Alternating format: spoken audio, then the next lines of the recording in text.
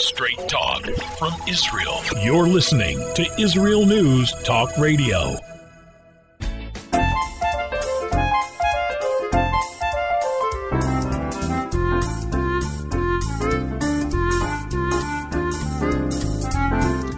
Good morning, really good morning. My name is Andrea Simantov, and you are listening to Pull Up a Chair on IsraelNewsTalkRadio.com. There was a famous song where it says, "What a difference a day makes." Well, we could sing in Israel. First of all, in Israel, every day, what a difference a day makes. But certainly from the last time we got together, what a difference a week makes.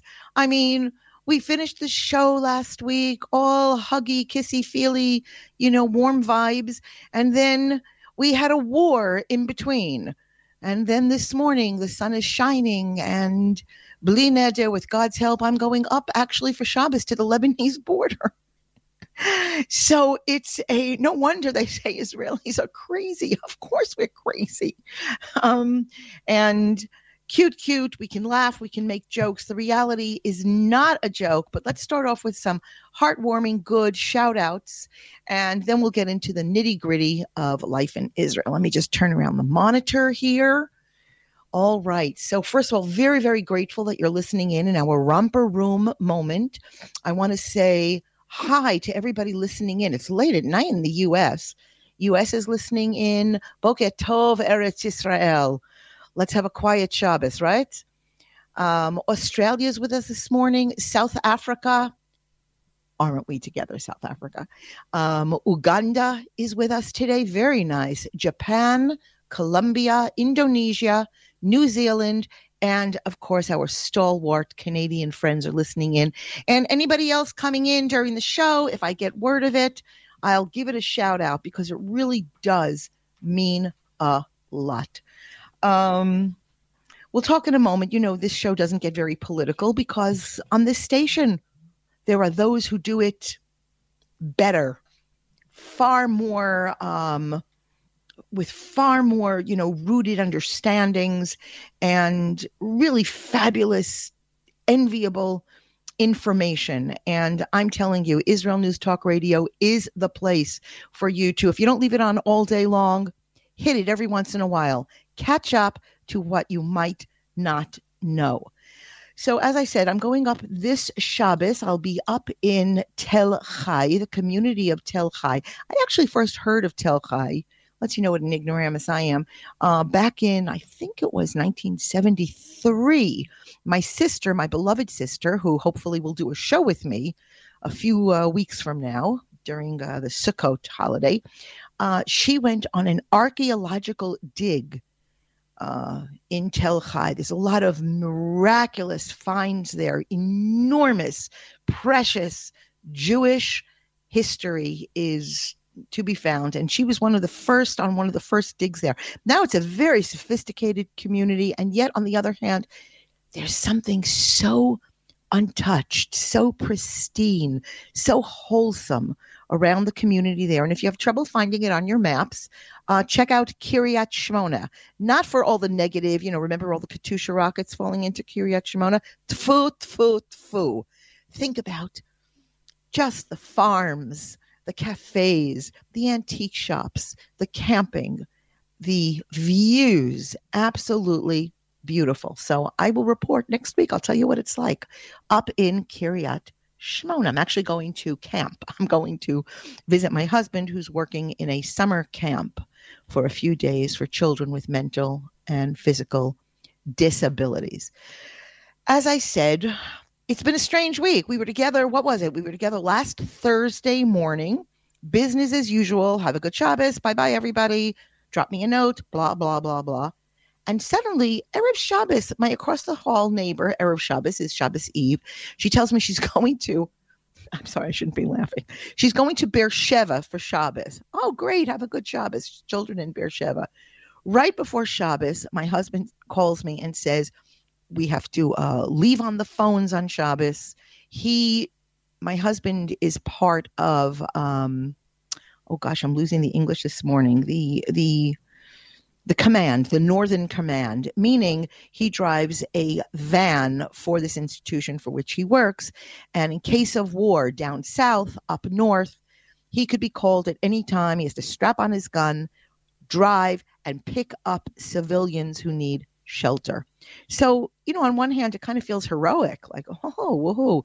On the other hand, it's very, very scary. It's not a good thing to have your phones on Shabbos and to have that sense of vigilance.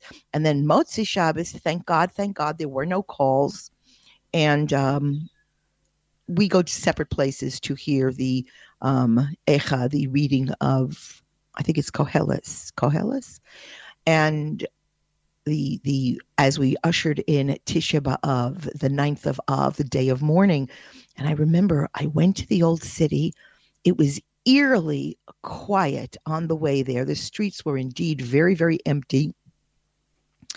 And I had the merit to be sitting. Actually, I didn't enter the old city. I sat outside on the walls, the upper walls of the community of Yamin Moshe, where the Montefiore windmill is. And we overlooked the old city and the reading of the destruction, and surrounded shoulder to shoulder post-COVID terror, where we could finally congregate together and read and hear and intuit what happens when we run from God's law. And it was very meaningful. I came a few moments late to my actual scheduled reading, and I felt terrible because the buses weren't running. Anyway, as I'm leaving, I said, okay, I'll read it. I saw people were gathering, and there was another reading. So I joined another group, young, cute, adorable people. And the only funny, it's Andrea, I have to find the funny moment. There was a tourist who had no idea why nothing was really open and why it's so quiet. It's Saturday night in Jerusalem. Something should be happening. And this guy is sitting there. He looked a little bit like the late actor William Hurt. And the reason I say that is because he didn't look like he was born to the tribe. And he was sitting on a bench at the rear of all of these Kohelet readings, eating by himself a huge pizza pie. And it was just very, very funny. It was a very twisted kind of a picture. Okay, so those are my notes to open up our show, and we're almost done with the entrance of the show. So our last words about war, it was very sad. I have a son who lives in Tel Aviv. That's not the sad part. Although it is sad. He can't come here for Shabbos so often, but he lives in Tel Aviv. He lives quite a secular life. He's extremely, ironically, his politics fall, however, far to the right of, say, his neighbors in the neighborhood. And he's in charge of his community bomb shelter in his Tel Aviv building. And there was something very sad because I said to him, I called him like Erev Shabbos, and I said, listen, are you set up? The warnings, the threats, say Tel Aviv is under siege and the line of fire, And he said to me, yeah, same old, sigh. And I worry about us. I worry about us getting jaded, because being under siege is aberrant. The famous cartoon, Dry Bones, just a wonderful, wonderful cartoon. And they just did this just to give you a feeling of what it feels like to live here. The Dry Bones cartoon came out, I think it was Sunday morning, and it said, once again, Israel was forced to fight a war. And once again, the world can't forgive us for winning. It doesn't matter which war. It doesn't matter what's going on. Whatever it is, they tell us. So you may say, well, who was fighting? So let me just tell you.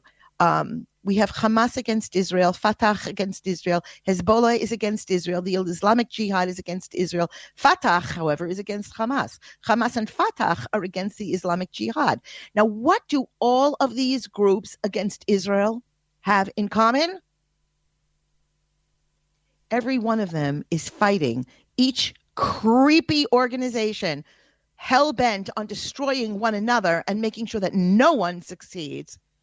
Every one of them, they were given a piece of Gan Eden, they were given a piece of the Garden of Eden when we exited the communities. Each one of them is crawling to climb to the top and steal all of the money that comes in from Iran and foreign countries, including those of you, especially the West, listening in, and instead of donating it to the Arabs of their own communities.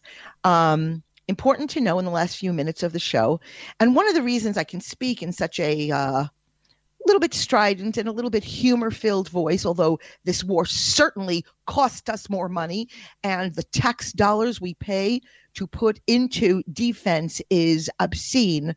Nevertheless, Baruch Hashem, I mean, you can't put a price on fear and terror, but we didn't bury anybody due to this war, unlike other times. So one of the things that you must be aware, what we're dealing with, as my sons, same old, sigh.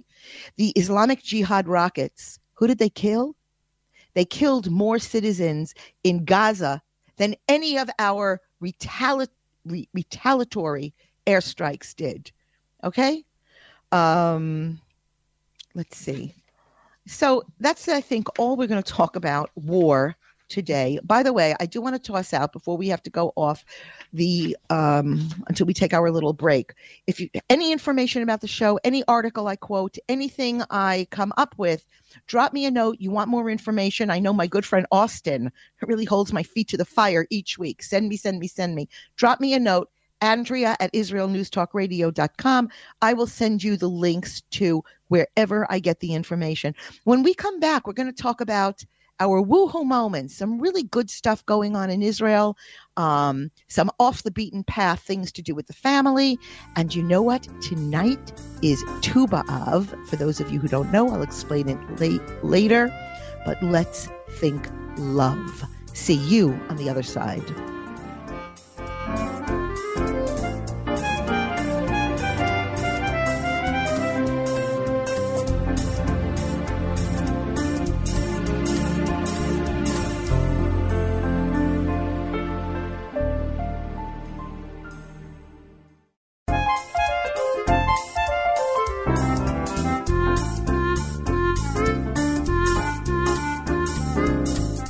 Hi, we're back.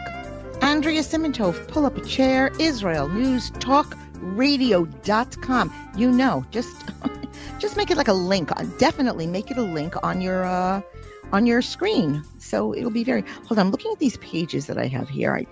I'm so bored. I don't want to do a war. We're kind of bored. We have a lot of woohoo moments, but you know what? Let's put this aside for now, okay? See, I told you the show is very, very personal. We just, if I have to blow my nose, you get to hear it. Okay, here we go. So tonight we have to be very careful with this. Tonight, I knew it was sometime around here, and suddenly before the show, I had all my notes printed out, and I said, hey, wait a second. It was Tisha B'Av, so that must mean that we're coming up on Tu B'Av. Tisha B'Av is the 9th of the month of Av. Tu B'Av is the 15th day of the month of Av.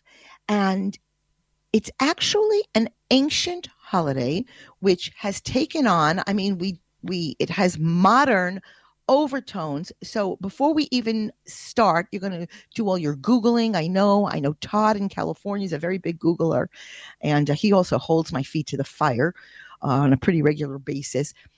Whatever you look up of Tu B'Av, immediately delete any link that calls it the Jewish Valentine's Day.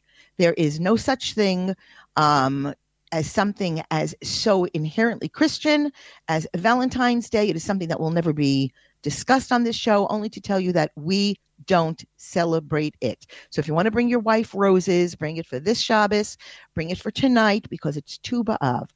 And it was originally they say post-biblical, meaning the post-Torah era. It was a day of joy, and it served as we call it like the National Shidduch Day, matchmaking for unmarried women in the Second Temple period before Yerushalayim fell in the year 70, before the Common Era.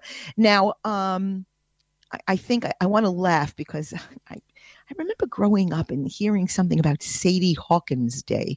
Anybody listening in remember Sadie Hawkins Day? It was the day you got to go out and ask a boy for a date. Am I aging myself? Am I dating myself here? I think so.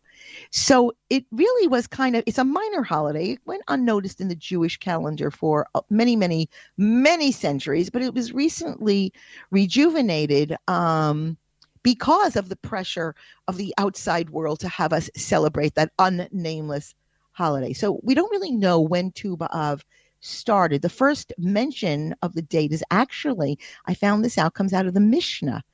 At the end of the 2nd century, when Ramban Shimon ben Gamliel is quoted saying they were no better, or meaning happier days for the people of Israel than the 15th of Av and Yom Kippur, since on these days the daughters of Israel, Banot Yisrael and Yerushalayim, go out dressed in white and dance in the vineyards.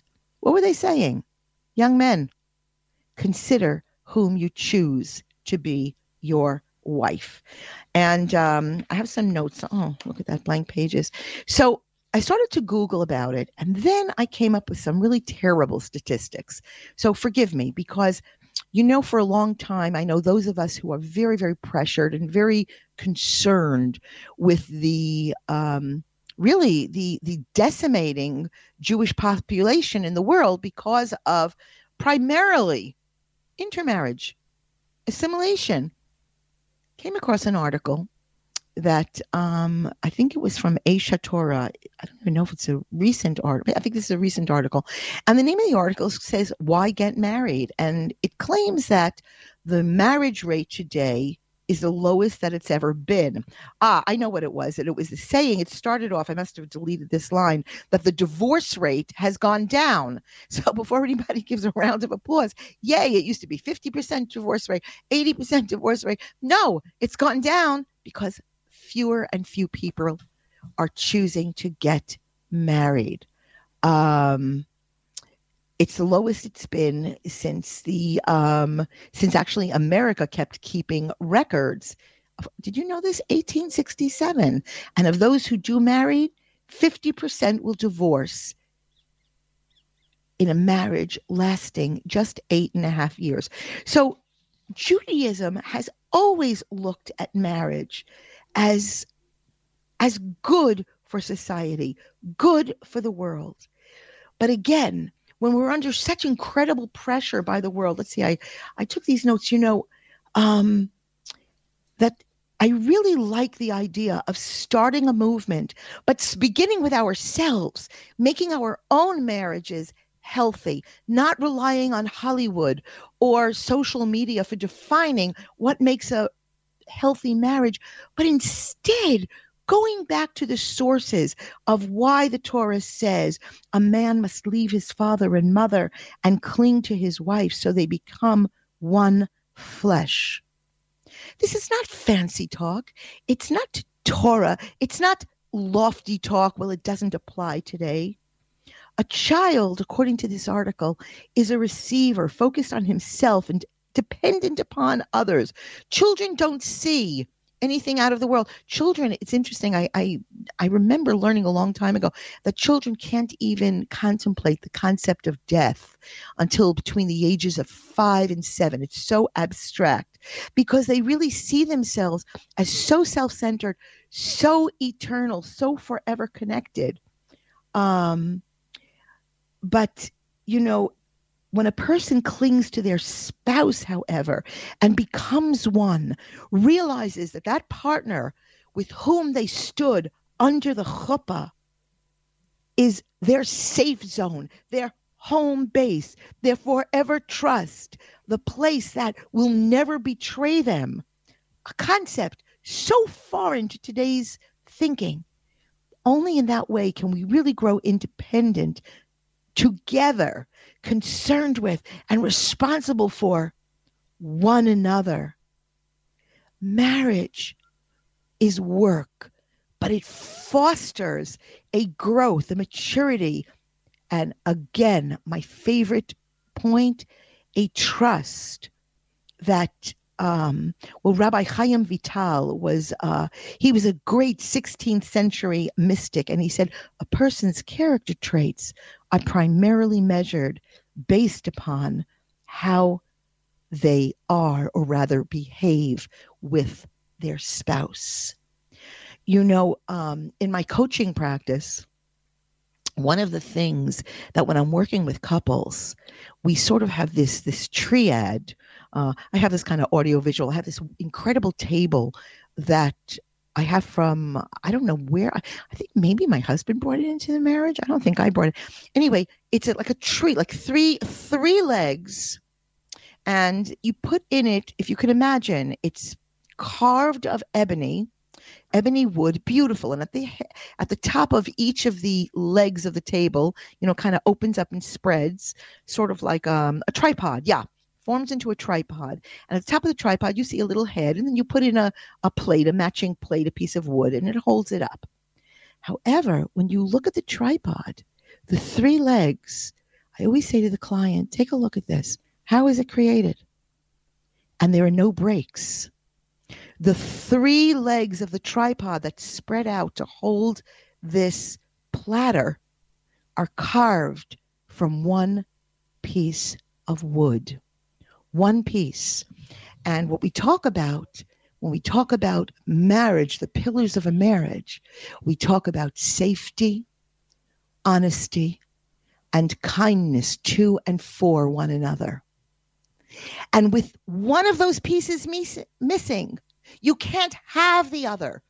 You can't have dishonesty, but expect kindness and feel safe. You can't live and say, well, I'm honest. I don't have to be so kind. It all goes together. And Adam HaRishon, Adam, was originally created by himself. He actually had male and female. He was like the new age sensitive guy, you know. He knew his inner female. An essential part of the core of a person is to be by himself, comfortable being alone, liking your own interests. But soon after, God says, you know what? It's not good for a human to be alone. I will make a fitting counterpart for him. You know, alone, man is a taker. God wants man to be a giver. And so he creates marriage, the need to compromise, to prioritize a partner. I once said to a woman I knew in synagogue, who I knew was very involved in good deeds, and I guess I was sort of getting involved in the whole shidduch scene. I think I was single myself at the time, and I said to her, shidduch is the matchmaking, so let's use the Hebrew word. And I said to her, do you do shidduchim? And she said, no, not my thing. And I only later understood that for all of us, it has to be our thing. That if we are blind to the desires of those in our community who want to build a Jewish home, create Jewish families, we cannot be absent. And I have taken kooky. I keep a lined paper in my studio. And every time I generally come across women. And unfortunately, there are too many single women as opposed to men. And I keep a list and I keep a name. And I also, this week, I spoke with a woman with a mild hearing disability. And she's 37. She said the minute somebody hears that she has this hearing disability, they kind of write her off. If we are not whole, if our tapestry is torn, if there is a mark in our community, we are all marked, we are all torn. It is time to look out for one another, especially post Tisha B'Av. Let's talk more about this on the other side.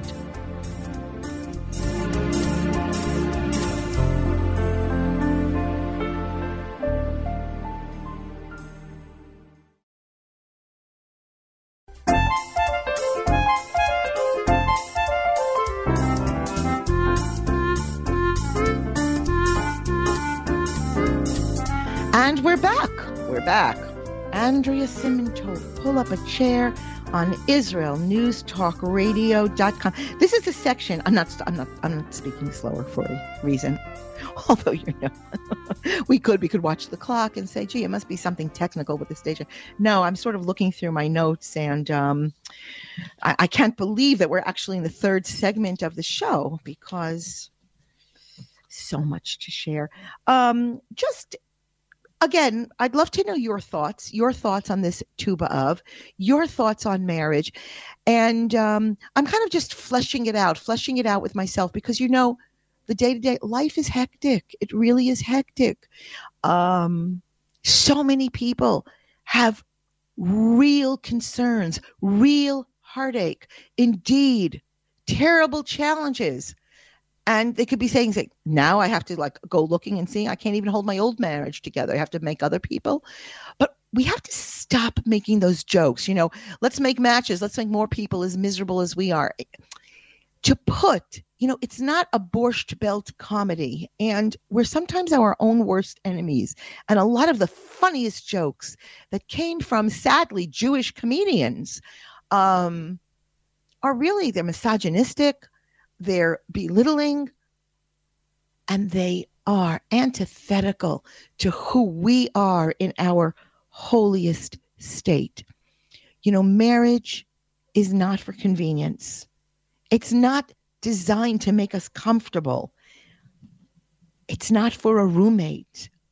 It's to complement one another, to bolster one another's souls, and to celebrate that exclusive person who is of our flesh. And there's a very famous story. I remember when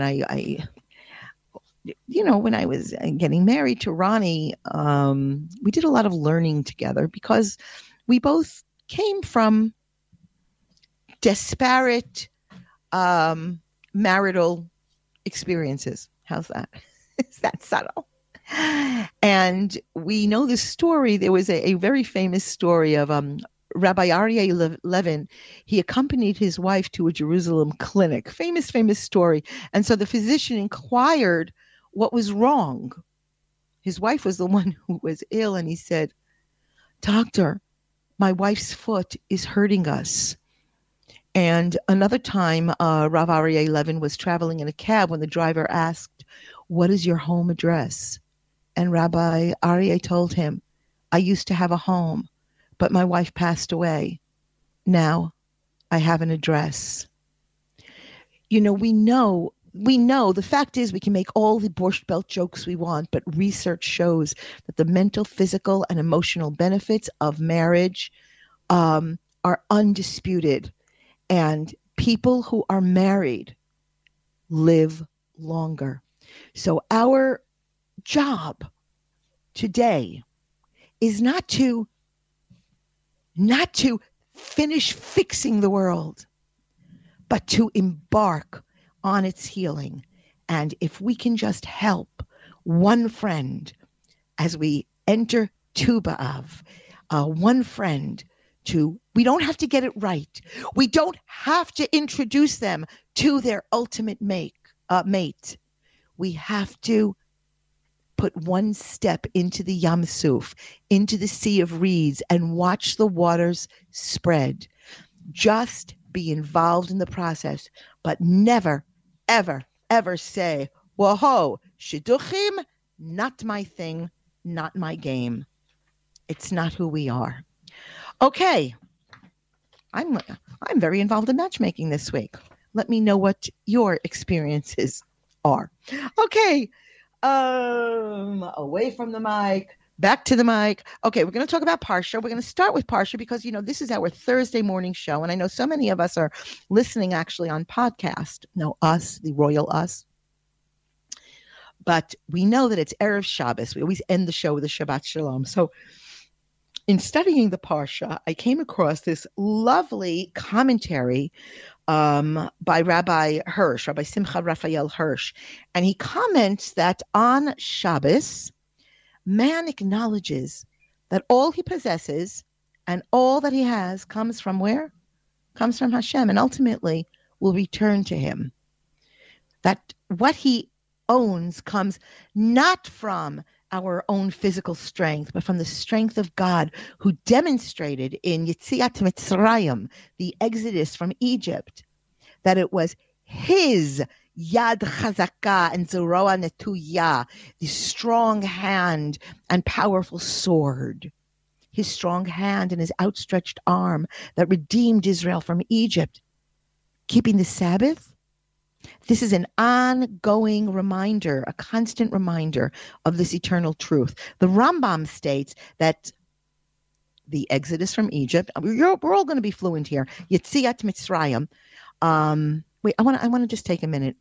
There are those listening to the show who really are new to Hebrew and don't know Hebrew, and that's why I kind of do the translation. There are other people who are very versed in Hebrew, know it backwards and forwards, and might feel occasionally belittled by my constant translation. Let's all understand that we're all listening with the same heart, the same ear, and we're all part of the same fabric. So I hope that all of you will have patience with the back and forth translating and occasional transliteration. And you should also know that the program engineer, I sometimes get sloppy and I forget because there's certain words that we only use in Hebrew that have English translations, but I almost don't know them because it's so self-explanatory. You know, we speak in different language here in Israel, those of us who come from Western backgrounds, we call it Hebrewish. And so occasionally the engineer will write me a note, translate, they'll take the note, the word I said, and say, oh, thank you. Thank you, El Ingeniero. Okay, you see, I'm multilingual. So the Ramban, again, we get back, the Ramban states that the Yetzias Mitzrayim, the Exodus from Egypt, is irrefutable, I love that word, historical evidence of Hashem's supreme powers. It was documented all over the world, and as they found papyrus sheets from other civilizations in the ancient world, it was clear that something monumental had happened to the Hebrew people in the Midbar, in the desert. He in heaven, who causes everything to come into existence, controls only as he wills it. Keeping the Sabbath, we are edim, witnesses to this reality. We're going to speak more about the word ed, an incredible word. Also, the Me'am Loaz indicates that although HaKadosh Baruch Hu, God, rested on the seventh day of creation, in Egypt, we had to work 7 days a week for Paro, and we could not rest. It always baffles me that there are Jews that do not grab the Sabbath, chop it, and say, finally, sof, I'm allowed what was not permitted to me in the saddest days of my history. In taking us out of Egypt, God gave us the Shabbat to rest and remind us of the creation. Furthermore, an act of creation only informed us that God is the prime mover, a concept that's also acknowledged by philosophers all over the world and from every culture. But that creation is also a continuous event. And this is the ikar. This is the point. We're constantly in the process of creation. God created the world in 7 days, but what really happened was the blueprint for a forever until the coming of Moshiach blueprint was established. That was the point. And Hashem is concerned with the world and its inhabitants, and he will intercede in the world if necessary. That's what was confirmed in Egypt, because the Jews couldn't get out. We had reduced ourselves spiritually and physically to the 49th level of tumeh, impurity, where we would have disappeared into the annals of history forever. We would have been nothing more than a book on the shelves in ancient Greece, along with the Bhagavad Gita and the Quran and the New Testament and all other religious books. But we were plucked out in a miraculous fashion. Don't use that word miracle or miraculous. Don't use it sloppily, because it means something great. And in the end, we need both ideas. The idea of creation, that kind of, forgive me for the word, that evolutionary, musical, heartbeat, pulsing vibe to the evolving earth, and Yetziat Mitzrayim, being plucked from the land, to tell us that this is the reason for the seventh day, and not any other day. It's the day designated for rest, and that it is Israel only, Am Yisrael, not any other nation, that it is commanded to keep the Sabbath. In this parsha, the parsha Ve'etchanan, okay, I think you have to be born to the tribe to really get that ch in there. So you can practice it. Say it 3 times fast. Ve'etchanan, ve'etchanan, ve'etchanan.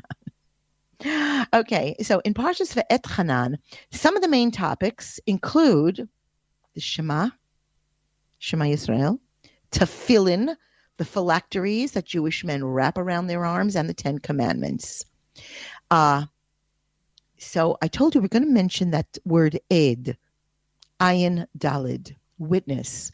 So in reference to the Shema, we note that the letter Ayin, Shema, is enlarged, as is the letter Dalid in Echad, 1. It is written this way in the Torah and in most Sidurs, Jewish prayer books, to teach us that the combination of these 2 letters form the word Ed, meaning witness. Each and every Jewish person who recites the Shema twice daily, morning in the Shacharit prayer, the morning prayer, and at night, we bear witness that Hashem in heaven is the one and only God of all the nations of the world. Time.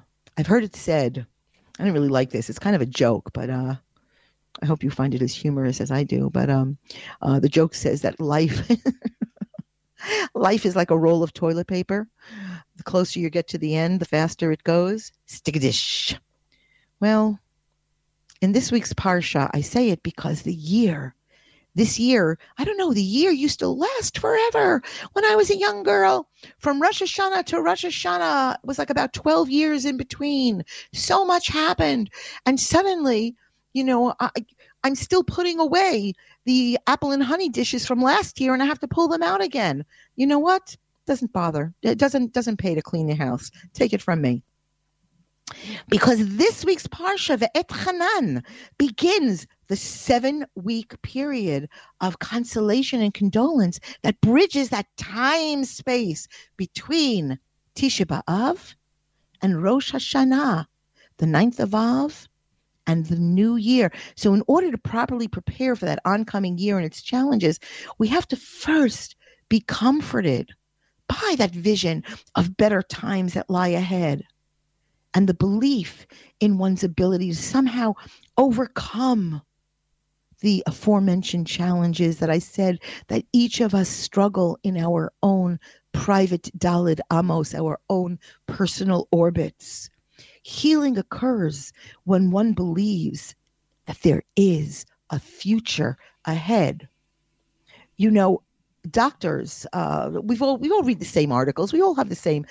If you listen to the show, I'm sure you have the same algorithms as I do, and you get all the upbeat reports from doctors on hope and optimism on the part of the patient that are great aids in the process in recovering from illness or even injury. I know that I've heard so many times.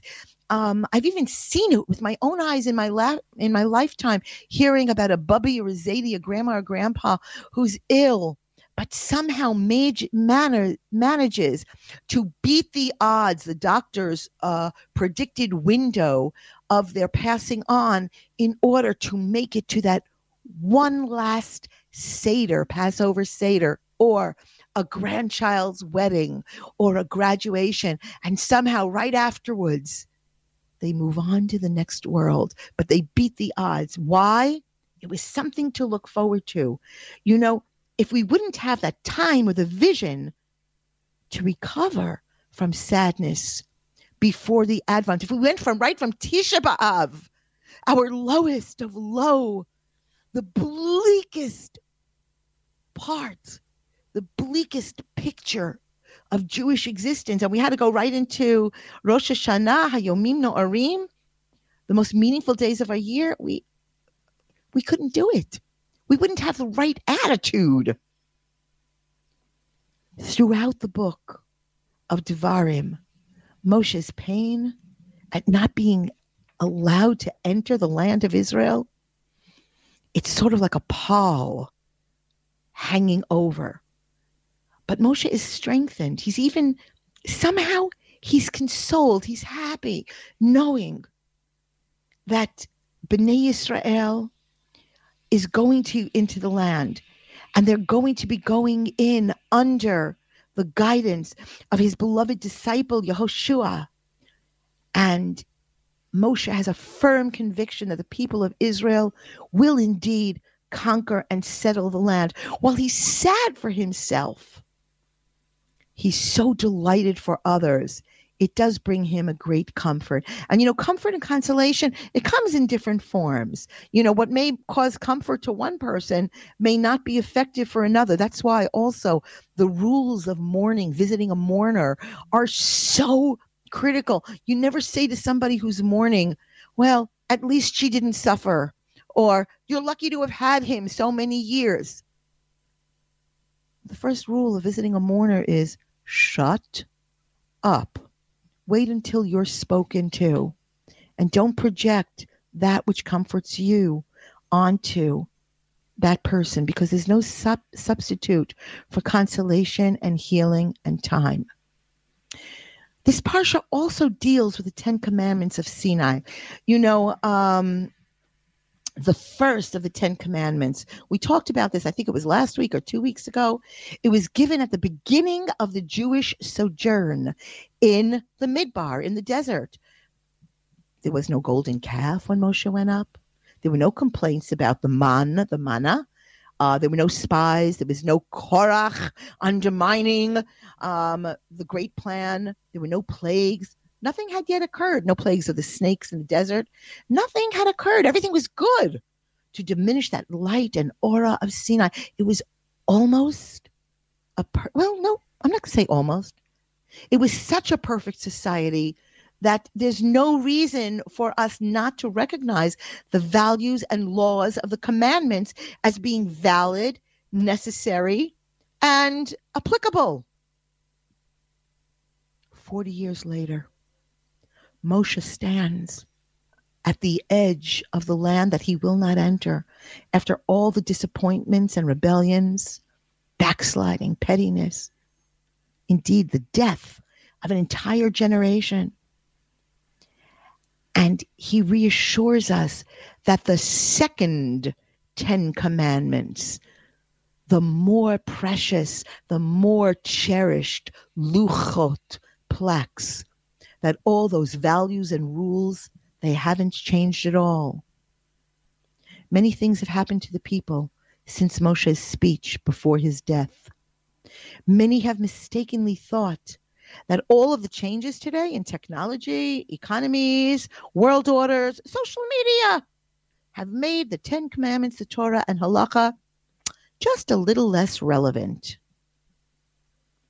So we remember Moshe, and we know that his word stands, and he speaks to us to remind us that the basic anchor of Jewish life, and in fact, all world civilization, lies in the words of Sinai.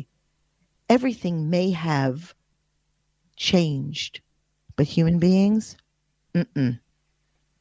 neither have God's instructions to us changed. I would just want to say one other word on this. Let's see. Okay.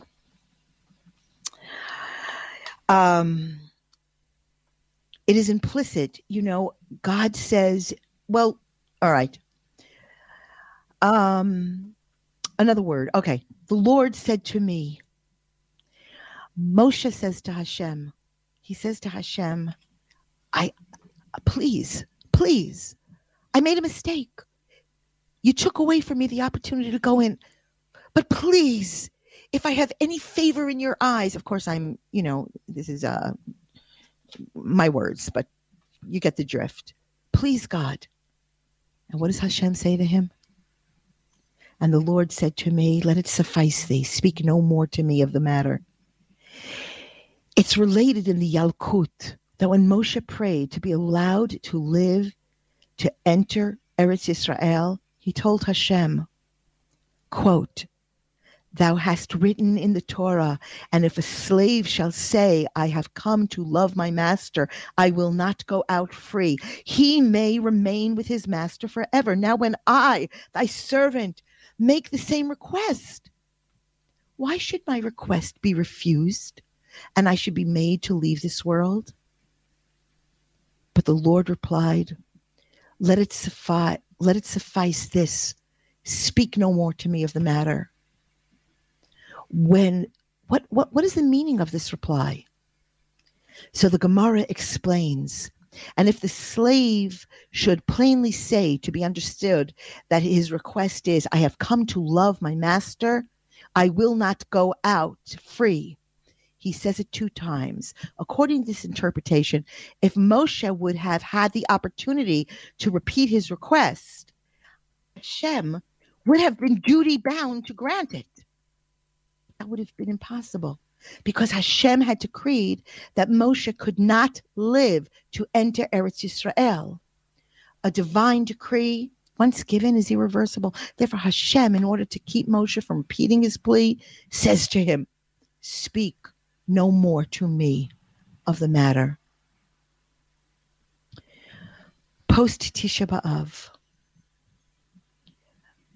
Let me go over, I pray thee, and see the good land. Isn't it obvious that he, Moshe, will go over into the land? He'll be able to see it? Of course. However, the Torah is making the statement that man must pray at all times, that Hashem must cause him to see the good in everything. Consequently, Moshe prays, let me go over and see the good side of the promised land. From the Torah to your table this Shabbos, Rabbi Yisrael Salanter comments on consider it in your heart and the Shema. It's not merely sufficient to know it. To know, I will love the Lord my God with all my heart, with all my soul. It is sublime knowledge has to be taken into our hearts. The task continues that the entire worship is incumbent on a Jew, the space that separates knowing from laying it into our hearts is as great as that which stands between knowledge and ignorance. As we enter this Shabbos, post Tisha B'Av, and yet beginning the great holy season, let us see the good in one another. Let us see the good in the land, and let us see the good that has been bestowed upon us. Shabbat Shalom u'mivorach from Jerusalem. If you love Israel News Talk Radio, then you'll love our Facebook page. We keep you up to date on what's happening in Israel, plus little surprise treasures that we don't share on the radio. Go now to follow us on Facebook. Just look for the Israel News Talk Radio Facebook page, and don't forget to subscribe and follow us by clicking on the like button. We post great stuff there that you'll want to share. Israel News Talk Radio on Facebook and Israel News Radio on Twitter. If you're hearing this message, everyone else can too. Advertise with Israel News Talk Radio and get your message out to people. We'll build a personalized package for you. Contact advertising at israelnewstalkradio.com. Straight talk from Israel. You're listening to Israel News Talk Radio. Hey, this is Jake in Anchorage, Alaska, and I love listening to all the super interesting interviews and up-to-date information on what's happening in Israel. Hello, this is Anna King, originally from London, now living in Israel. And what can I say? Israel News Talk Radio is my cup of tea. My name is Bhaskar. I'm from India, and I love listening because you get to know the truth and wonderful voices from this lovely country. Mom! Okay, wait a minute.